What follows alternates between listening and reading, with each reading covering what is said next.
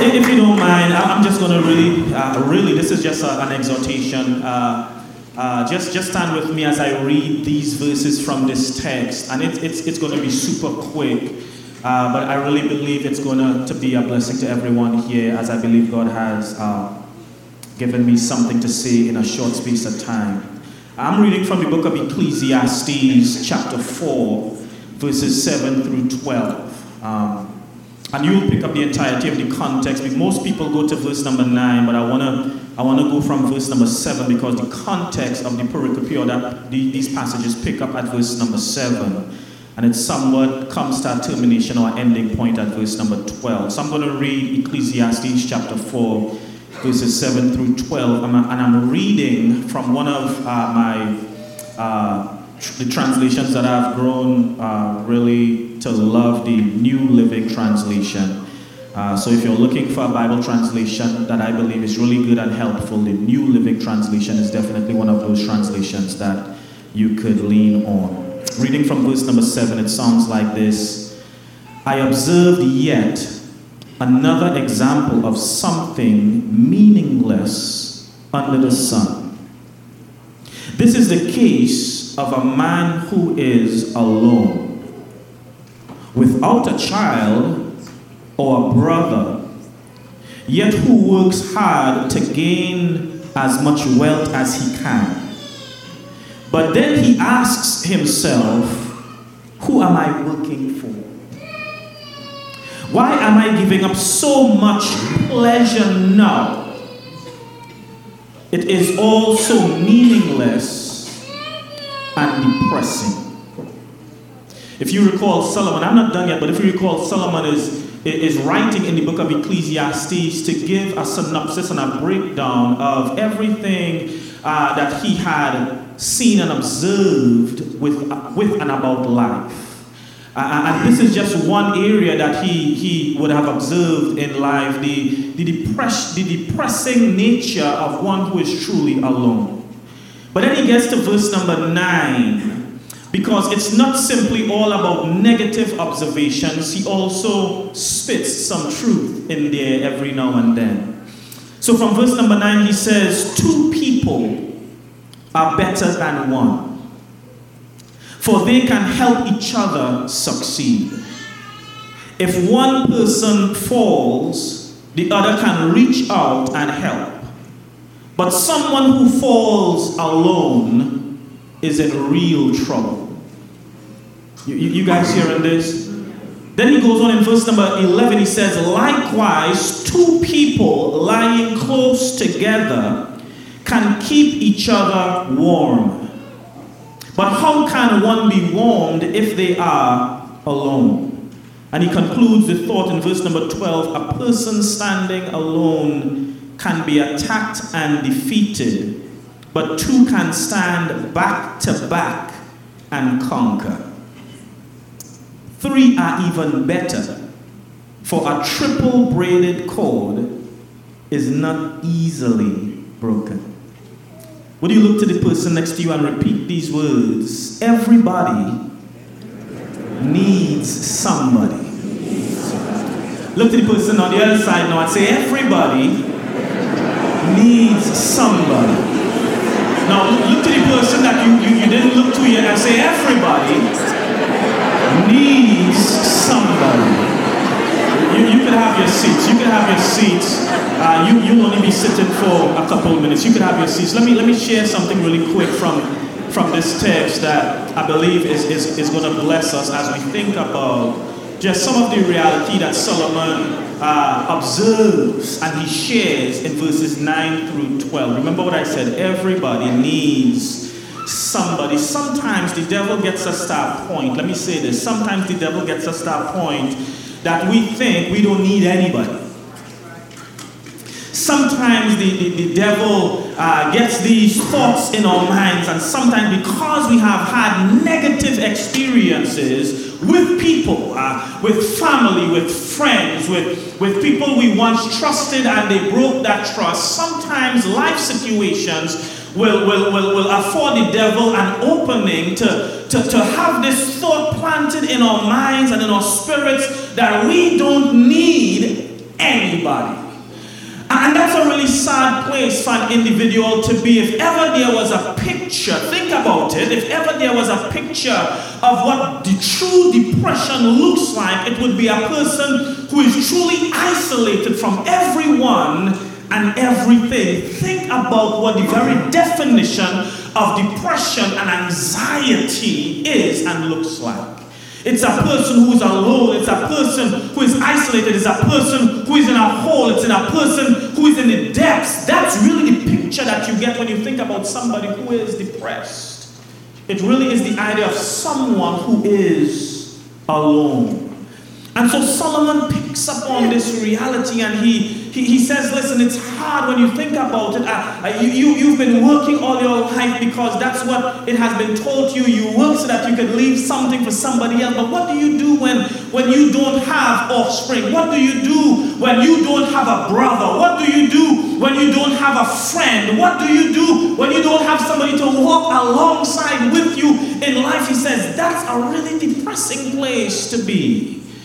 And sometimes what happens even in life, even in the 21st century, is that we get so much wrapped up in one particular type of relationship that we don't see other relationships around that could be healthy and helpful to us in our growth process. Let me show you what I mean when I say that, because that was a lot of things that I said in one simple statement. If you are so focused on boyfriend-girlfriend type relationships, and you find yourself, because it happens from time to time where maybe you want a significant other and you've been trying, but it's been years and you just haven't seemed to find love and that kind of stuff. You could get so hung up on that type of relationship that you miss that you do have friends, you miss that you do have family, you miss that you do have colleagues, you miss that you do have a church family that is there, that is loving on you, that is supportive of you, that wants to see you succeed and wants to see you grow, but you're so focused on this one type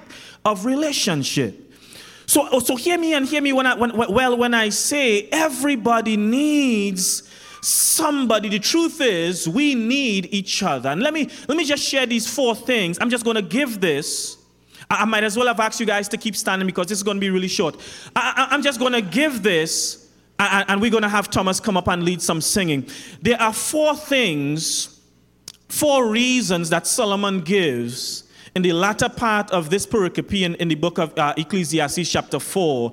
There are 4 reasons that he gives as to why it's so important for us to lean on and lean with each other. You guys ready for this? Look at this. In verse number 9, reason number 1 is because he says the reason why it's so important for us to see the value of each other and in each other is because we need each other for our work. In order for us to truly succeed at anything that we're doing, we need each other. We've been leaning all morning long on the value of one another within the context of church life. I'll have you know, we couldn't pull off a fall festival by just one person. Jose was the one that envisioned it, but trust me when I say this, and I'm sure I'm speaking for him as well, the fall festival would not have been a thing if other people were not involved. You could say amen to that. If you're planning a party for your kids, whatever the case might be, it would not be a success or deemed a success the way that you see success if it didn't involve other people. Even if you go to Walmart, you need somebody who is skillful to make the cake. You might pay for it, but you need somebody who can make it. You with me now? You need somebody to make those things that we go and we buy and we wrap up that are deemed presents. We need people. We need each other if we are to be successful in life. Watch this really quickly. In the book of Ephesians chapter number 4, verses 11 through 16. For time's sake, I won't quote everything about it. But notice Paul is saying that God gave a litany of gifts, but it's not the gifts so much as possessions. He is talking about gifts in so much as he is referring to people. And he gave some apostles and some prophets, some evangelists, some preachers, some teachers. He's talking about gifts for the edifying of the saints, for the work of ministry. We are a gift from God to each other.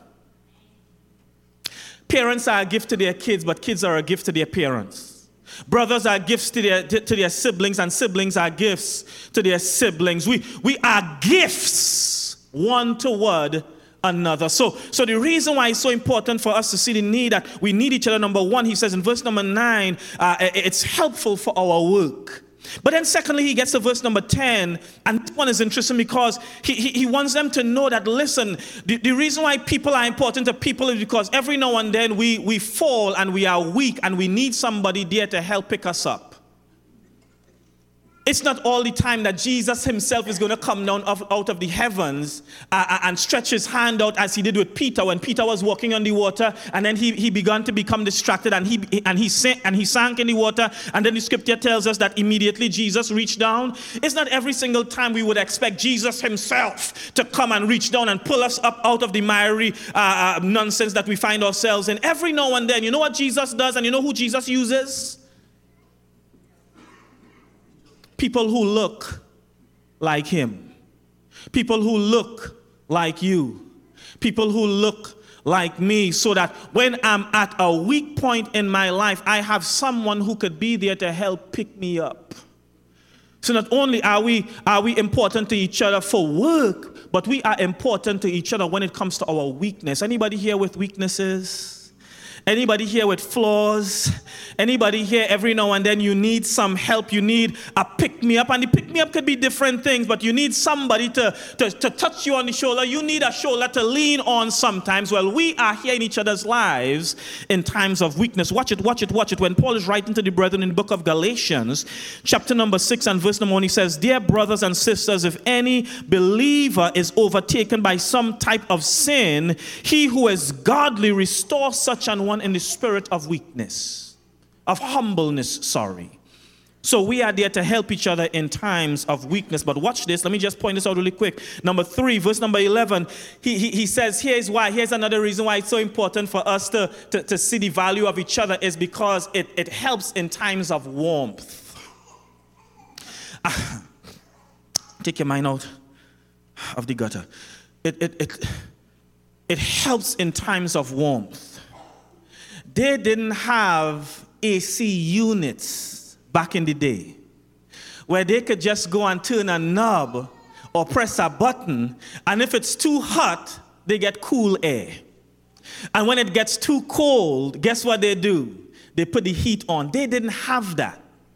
And so oftentimes Solomon is observing in the most plush of palaces, you still have to light a fire. And sometimes at night the fire goes out or the fire runs low. And guess what? The bed gets cold. You married folk know what I'm talking about. You kids that have siblings that live in the same house know what I'm talking about. When the bed gets too cold, guess what you do? You go and you try to tuck yourself underneath mommy or daddy, or find yourself kicking your cold feet against a sibling's back. Because there is no heat. I'm going to just say this last one. There is no heat by yourself. Heat comes when you rub alongside somebody else. Sometimes we could become spiritually cold. And that's the whole concept of iron sharpening iron.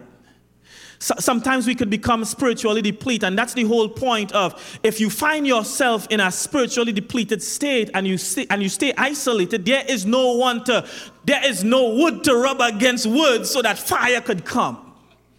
Heat, warmth is a reason why we need each other. And finally, I was going to preach it, but finally, here's what he says in verse number 12. I love this one. He said, one man could easily be defeated, but you get two, and they could conquer. You guys looking at me like this isn't exciting stuff. One person fighting a fight could easily lose the fight. But you get two and put them back to back. He says they could conquer. You guys. Tim, come on quick. Come.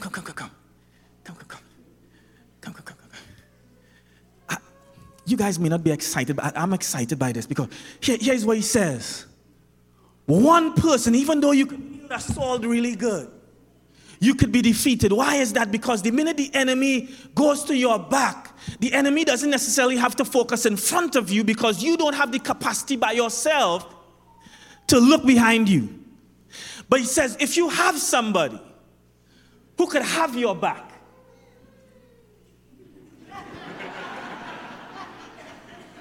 he says, if you have somebody who you could go back to back with, then guess what the both of you could do? You could conquer.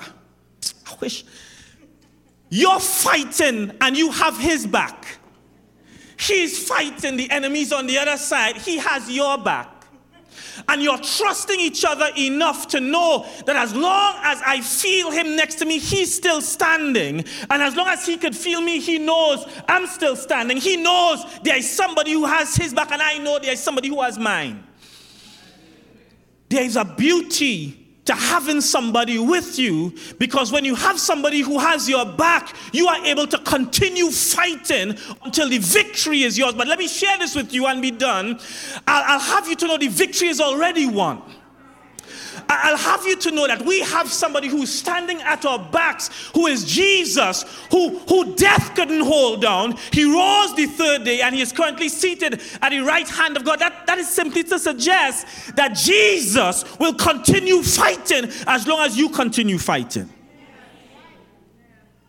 So we need each other for work. Say work. We need each other for warmth. Say warmth. We need each other in times of weakness, but we also need each other in times of war. And I'll tell you right now, we are at spiritual warfare.